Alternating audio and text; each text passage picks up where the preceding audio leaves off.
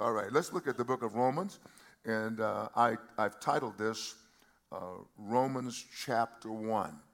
That's my really great title, Romans chapter 1. All right, so I'm going to start by giving you a little bit about Paul, a little understanding about Paul. Thank you so much, Sound Booth, for putting that up. And I'm going to go ask you to put up Acts 8, 1 through 3. And we'll look at who is Paul, the author. Let's talk a little bit about the author and find out who he is. In Acts chapter 8, verse 1, the first verse says, "Now Saul was consenting to his death," Stephen. Saul was a part of the murder of Stephen. I'm going to call it that, murder, if you don't mind. And if you want to correct me, I do know that Stephen gave his life, but they killed him brutally. And Saul was there consenting, like, get him, hit him again, or holding the clothes. It says, at that time, a great persecution arose against the church which was at Jerusalem, and they were all scattered throughout the regions of Judea, Samaria, except the apostles. And so the apostles stayed put in Jerusalem because Jerusalem was the place where they were ministering from. And so, but everybody else was scattered all over. But God used that to spread the gospel by being scattered over. So Paul was a part of that problem. And sometimes you may look at somebody and you think, this guy is a problem. Well, that guy could be the person that God's going to use to be a solution as well. So let's look at it. It says, and devout men. That meant, of course you know what that means, reverencing God, being pious, being very religious. And devout men carried Stephen to his burial and made great lamentation over him. They cried just greatly over him. As for Saul, this was the man who's later called Paul, he made havoc of the church, entering, every house and dragging off men and women, committing them to prison. And when the scripture says every house, it's showing you how widespread it was. It's not just saying every single house in the city, but it's how widespread it was. And so he was creating havoc, the Bible says. He was creating havoc. He made havoc of the church. And so that word havoc has to do with defiling the church, dishonoring the church, doing things that were shameful or injurious to the church, ravaging the church, devastating or trying to bring the church to ruin. That's what he was doing. That was his job. He was motivated to do that because of his religious zeal, misplaced as it was. And the Bible also talks about in the way that he was trying to cause a stigma on the church. He did it to bring the church into reproach or to damage the church's reputation. So that you'll find out what Paul was doing was trying to destroy the church, and that's what the enemy is doing today. So I believe one of the reasons that the Lord told me to teach on the book of Romans is because we are really living in a day when the world system is very violent against the church, and many quote-unquote men of God, I'm going to say quote-unquote, put it in quotations, because they're not truly, at this time, seen to be men and women of God. They are giving in to social pressures and political pressures to do various things. I've been talking about this for a long time now. And there will come a time when perhaps I won't be talking about it because we will be so inundated with it that it will be obvious to all. And then in Acts chapter 9, you find Paul again. He is still called Saul. And it says in Acts 9, verses 1 through how many I get to, says, then Saul was still breathing threats and murder against the disciples of the Lord and went to the high priest. Here he was, in his mind, doing something for God, but being 180 degrees off base. 180 degrees. He had done totally an about face to what God was doing. So I say these things because we all must be aware that the enemy is very cunning. He is, we would call it, we didn't know the word probably cunning when I was a young kid, but we say he's slick. Yeah, he's doing evil things, and he wants to use you. You're the target audience, primarily the target audience. And so he wants to do that. And so Paul was breathing threats and murder against the disciples of the Lord, went to the high priest. Now listen, you go to the high priest to commit murder and create havoc. You can see how corrupt things were, and they are even today. And I would say, as I'm giving you this introduction and talking about Paul, who was then called Saul, you can understand why God wants us to look at this treatise on Romans. And he asked letters from the high priest to the synagogues of Damascus, so that if he found any who were of the way, W-A-Y, Jesus says, I am the way, the truth, and the life. So if he found anybody of the way, listen, whether men or women, no respect. And we're finding that the world has no respect for women. When I grew up, you gave a woman your seat. Young people sit down and say, hey, she can stand just like I can. But we were taught to be courteous to women. We were always taught that's something that God wanted. He has done that. And he calls the woman the weaker vessel or the fragile vessel. Sometimes I really do that word study to find out where is that weakness. But, because our sisters aren't weak as we suppose. But I think that means like fine china. Honestly, I think that means like fine china. Very careful, you handle it carefully. And because God has something that he's given them that we all need, right? But you found that he didn't mind dragging women. I mean, this was a bad guy. And so God saves sinners. So if you know somebody who's really bad, say, wow, I'm glad God saves sinners. Because then you can look at the mirror and find yourself. I'm glad God saved me. You see, because you and I, those of us who didn't do a whole lot of the horrible stuff, just hadn't had the opportunity. God took away the opportunity. That's common grace. All right? So let's look at this a moment.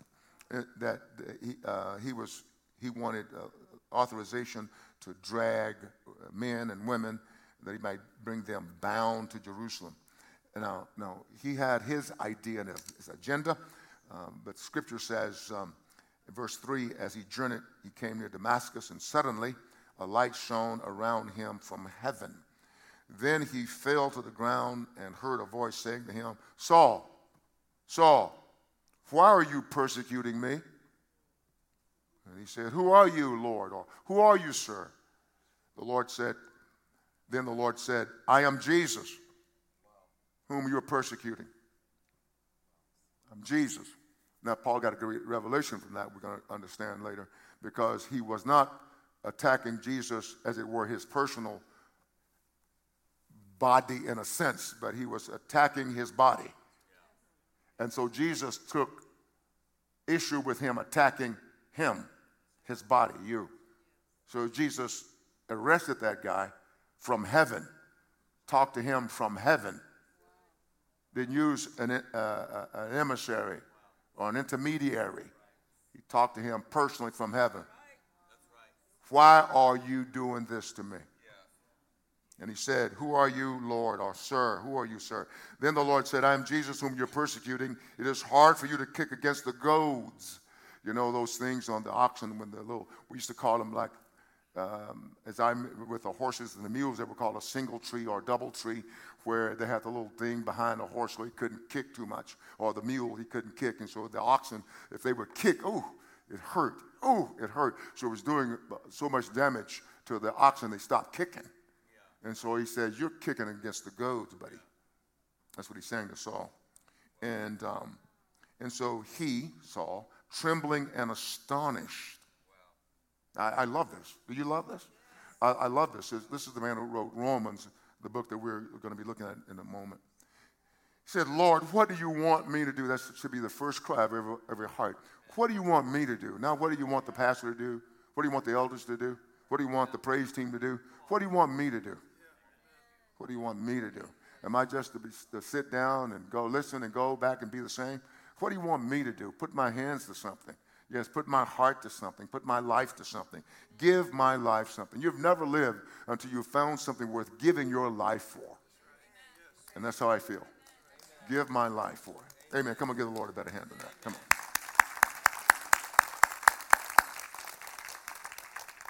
Then the Lord said to him, I love this as well. This is giving you a little history about Paul. The Lord says to him, arise and go into the city, and you will be told what you must do. I love that. So God did not tell him personally everything he was to do. He says, you go, I've got somebody who will tell you. And one of the lessons that we all must learn is that God doesn't speak to us all by himself. He humbles us by sending us the people who will tell us what God has said. That's amazing. Yes, even the pastor. Yes, even the pastor. He doesn't tell the pastor of any church every single thing. He'll cause you to humble yourself before people, and they'll have a word for you. That's every word that somebody has is not for you. Sometimes it's for them. But yet God will send you to somebody else. And the men who journeyed with Paul in verse 7 stood speechless, hearing a voice but seeing no one. Then Saul arose from the ground, and when his eyes were open, he saw no one. But they led him by the hand and brought him into Damascus. And he was 3 days without sight and neither ate nor drank. Now, it's a very powerful story. Here's this bully is now under strong conviction. So it doesn't matter how bad somebody is, God can still save them. Amen. Look at verse 10. Now, there was a certain disciple at Damascus named Ananias, not the Ananias that we see that lied to the Spirit of God. And to him the Lord said in a vision, Ananias? And he said, here I am, Lord. So the Lord said to him, arise and go to the street called Straight, and inquire at the house of Judas for one called Saul of Tarsus, for behold, he is praying. And in a vision he has seen a man named Ananias coming in and putting his hand on him so that he might receive his sight. Then Ananias answered, Lord, I have heard from many about this man, how much harm he has done to your saints in Jerusalem. And here he has authority from the chief priest to bind all who call on your name. But the Lord said to him, sometimes we see things, of course, in one way, but God sees all in every way, fully. He sees 360 degrees, fully. And so he says, go. Now listen, for he is a chosen vessel of mine. Can you imagine that? The goodness and the mercy of God. God loves. This was a revelation for me as a young person. God loves people you don't like.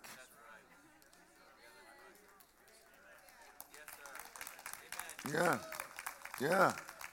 You know, and can I just digress just a moment? There have been times when I've seen people acting so poorly, I wanted to give them a real jack up, really deal with them and their attitude. And God says, no, I don't want to do it that way. I'm thinking, come on, Lord. Lord, you know they need it. But how many times did I need it? And God didn't let somebody give it to me. God is good. God is good. He says, go to Ananias. For he is a chosen vessel of mine to bear my name before Gentiles, kings, and the children of Israel. Wow. For I will show him how many things he must suffer for my name's sake. And Ananias went his way and entered the house. And laying his hands on him, he said, now listen, Ananias heard the voice of God, and then he responded accordingly. And you and I, when we hear the voice of God, we must respond accordingly. And listen how he says, Brother Saul.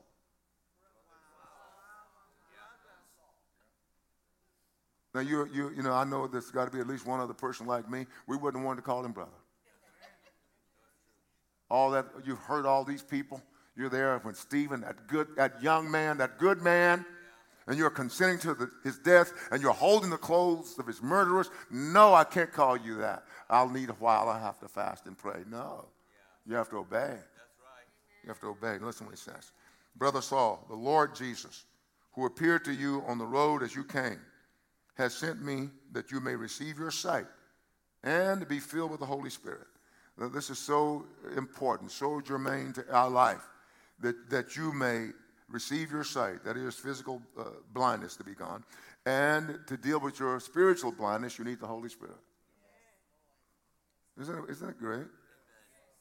Immediately there fell from his eyes something like scales, and he received his sight at once, and he arose and was baptized. So Ananias baptized him. So when he had received food, he was strengthened. Then Saul spent some days with the disciples at Damascus. I love this because the physical healing, palm, I think, was indicative of the spiritual healing. It indicated spiritual healing. Just like it happened instantly, this man was healed. And just a pop of a finger, snap of a finger, I think is the right way to say that. Verse 20, immediately, now listen, that's why I say he immediately received spiritual sight also, because immediately he preached the Christ in the synagogues, that he is the Son of God. Now he's been rebuking, consenting to murder, and doing all these things because Jesus is false and everybody's worshiping him as false. That's because he hadn't had a revelation. That's right. Amen. And look here, and now immediately he's preaching that Jesus is the Son of God. And he is not just doing it from his personal experience. His personal experience is what got his attention, but now he's preaching it because now he has spiritual sight. I love spiritual intelligence. I really love spiritual intelligence. And you can always tell when people have spiritual intelligence. It always affects how they treat others, how they interact with people. Listen what he says. Then all who heard were amazed and said, is this not he who destroyed those who called on this name in Jerusalem and has come here for that purpose, so that he might bring them bound to the chief priests? Is this not he who destroyed those who called on this name in Jerusalem? He destroyed them. Is this not him? And has come here for that purpose, so that he might bring them bound to the chief priests? But Saul increased all the more in strength and confounded the Jews who dwelt in Damascus, proving that this Jesus is the Christ. Proven from the scripture, because he got spiritual sight. And Father, I pray over this house that we would have spiritual sight, that we would understand, that you would give us insight, give us sight, insight, that is that from our spirit man that ministers to everything that we do outwardly. In Jesus' name. Lord, everybody who wants it, give it to them today. In the name of Jesus Christ, give it to them today, I pray. In Jesus' name. Now, let me just go ahead and give you the whole gamut of it. Saul escapes death now in verse 23. Now, after many days were passed, the Jews plotted to kill him. Now, he had been plotting to kill and destroy people, and now the shoe is on the other foot. Now, the people who were his accomplices before, they're now trying to get him. So you have to be careful who you run with. Be careful how you make alliances, especially worldly alliances. And I see that as pervasive, in the body of Christ. It's pervasive. We call it sometimes getting over, But so this is what's happening. They're plotting to kill him. But their plot became known to Saul, and they watched the gates day and night to kill him. Then the disciples took him by night and let him down through the wall in a large basket. And when Saul had come to Jerusalem, he tried to join the disciples, but they were all afraid of him and did not believe that he was a disciple. Well, we're going to give them some grace, all right? Let's give them some grace. Verse 27, but Barnabas took him and brought him to the apostles. There's always a Barnabas in the house. There's always somebody who says, well, I trust him, There's always somebody like that. And so Barnabas went to get him, but I'm sure the other saints said, well, you just go where he is, don't bring him where we are, right? I think that's okay to give the saints some slack here, all right? It says, but Barnabas took him and brought him to the apostles, and he declared to them how he had seen the Lord on the road, and that he had spoken to him, and how he had preached boldly at Damascus in the name of Jesus.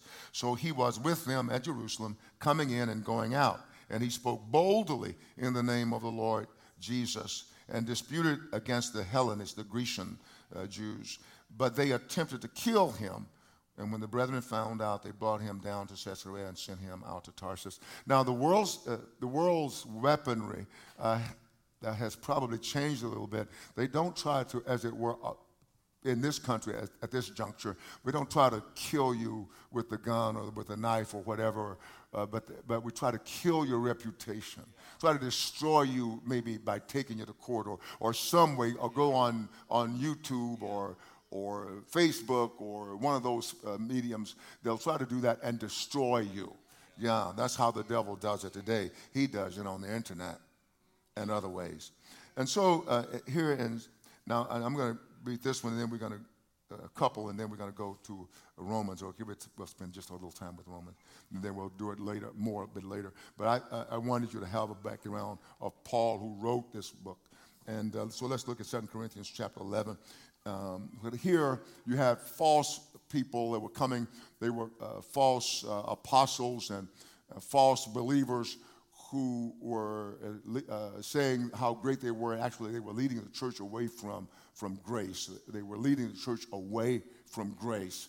And here, Paul writes in his own defense, and he says, are they Hebrews? So am I. Are they Israelites? So am I. Are they the seed of Abraham? So am I. Are they ministers of Christ? He says, I speak as a fool. I am more. But the Holy Spirit allowed him to do that. And so listen, and so he was saying is it's foolish to boast, but he was trying to keep the church on track. I speak as a fool, I am more. In labors more abundant, in stripes above measure, in prisons more frequently, in deaths often. Can you imagine your pastor sitting in jail a day while you're worshiping? You know, there'll be people say, I'm not going to go to that church anymore because he wouldn't be in jail if he hadn't done anything wrong. As my wife often says, there are a lot of people who are innocent in jail. And we find that from time to time. But we haven't gotten all of them, everybody. Everybody here in the house, I'm talking to everybody online too. Everybody who is in jail is not guilty. And some of them we've executed and they were not guilty. So here is a man of God in jail. So if I get thrown into jail, don't be asking, what did he do this time? You're just going to say, I'm going to believe he's innocent until we find out. Brother. Okay, listen what he says. From the Jews, 5 times I received 40 stripes minus 1. Can you imagine? In death, okay, in prisons more frequently. That's why I didn't get that one. In prison more frequently, in deaths often. In other words, he faced death so many times. From the Jews, 5 times I received 40 stripes minus 1. 3 times I was beaten with rods. Once I was stoned. 3 times I was shipwrecked.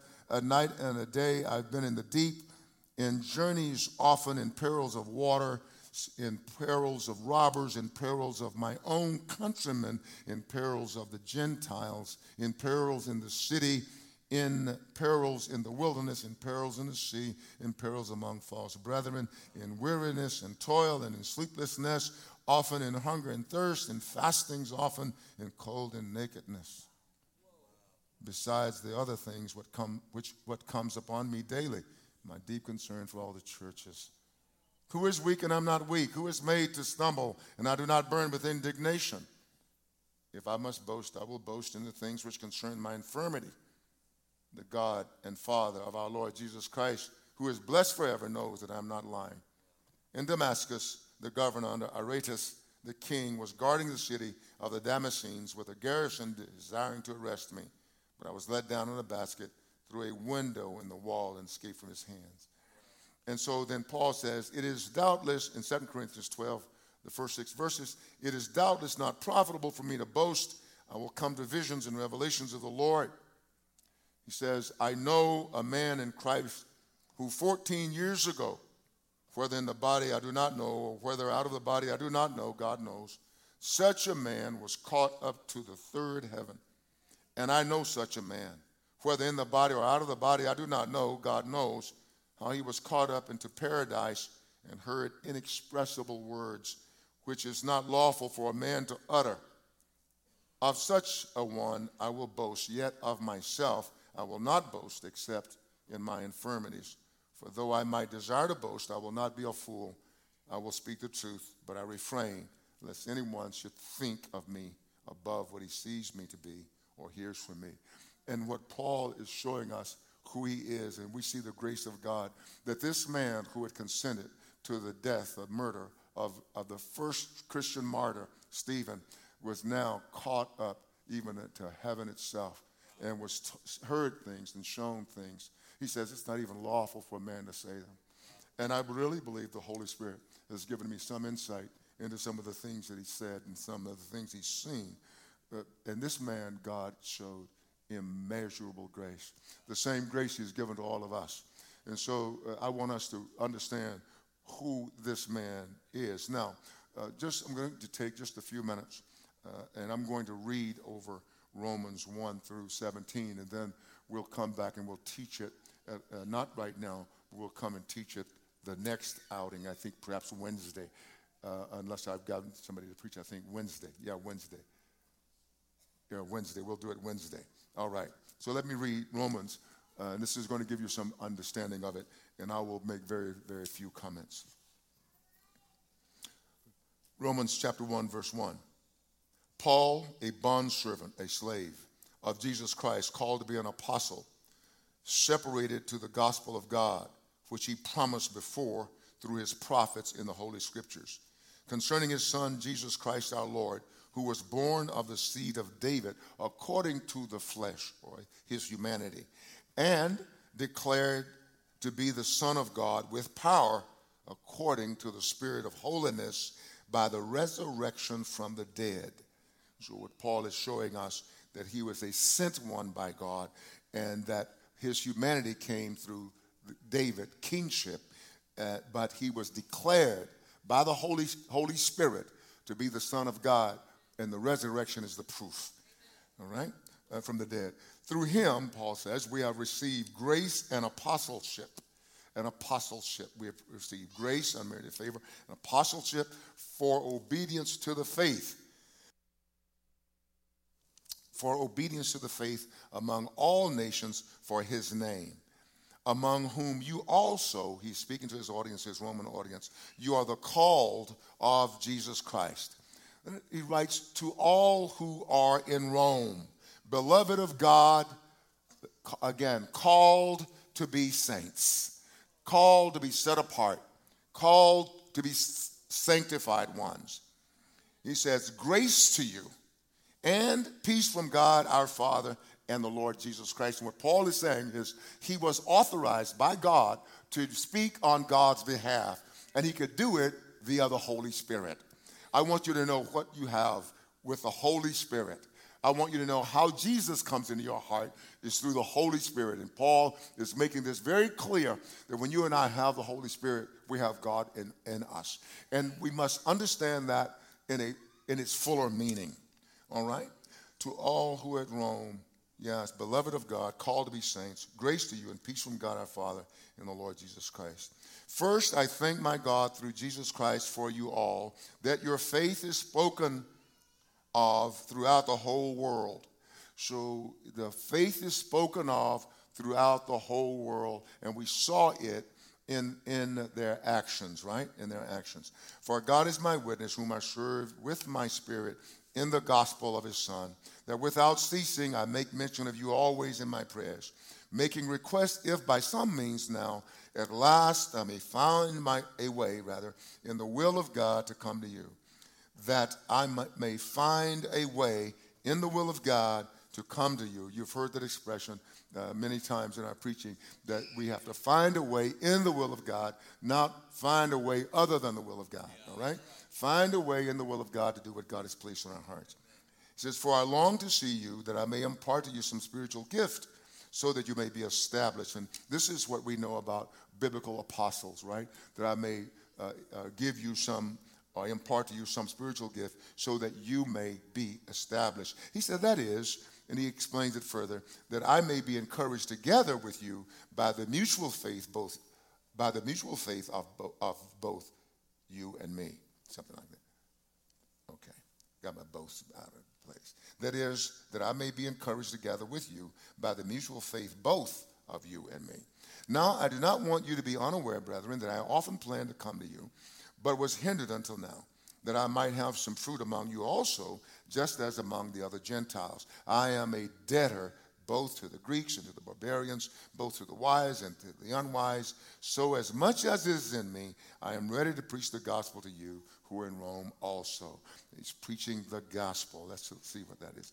For I am not ashamed of the gospel of Christ, for it is the power of God to salvation. Now listen, for everyone who believes. Let me read that again. For I am not ashamed of the gospel of Christ, For it is the power, the dunamis of God to salvation for everyone who believes. It is the power of God to salvation for everyone who believes. For the Jew, let's give it a word. For the Jew first, and also for the Greek. And he's speaking of priority there. You know, for the Jew first. They were the first. For the Jew first, and also the Greek. For in the gospel, the righteousness of God is revealed from faith to faith, as it is written, the just shall live by faith. Or as it is written, the righteous ones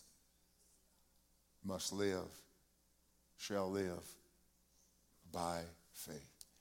Amen. Let us pray. Father, thank you for this word today. Thank you for understanding that only you give. We bless you in your mighty and glorious name through Jesus Christ. Amen. I'll be back in a moment.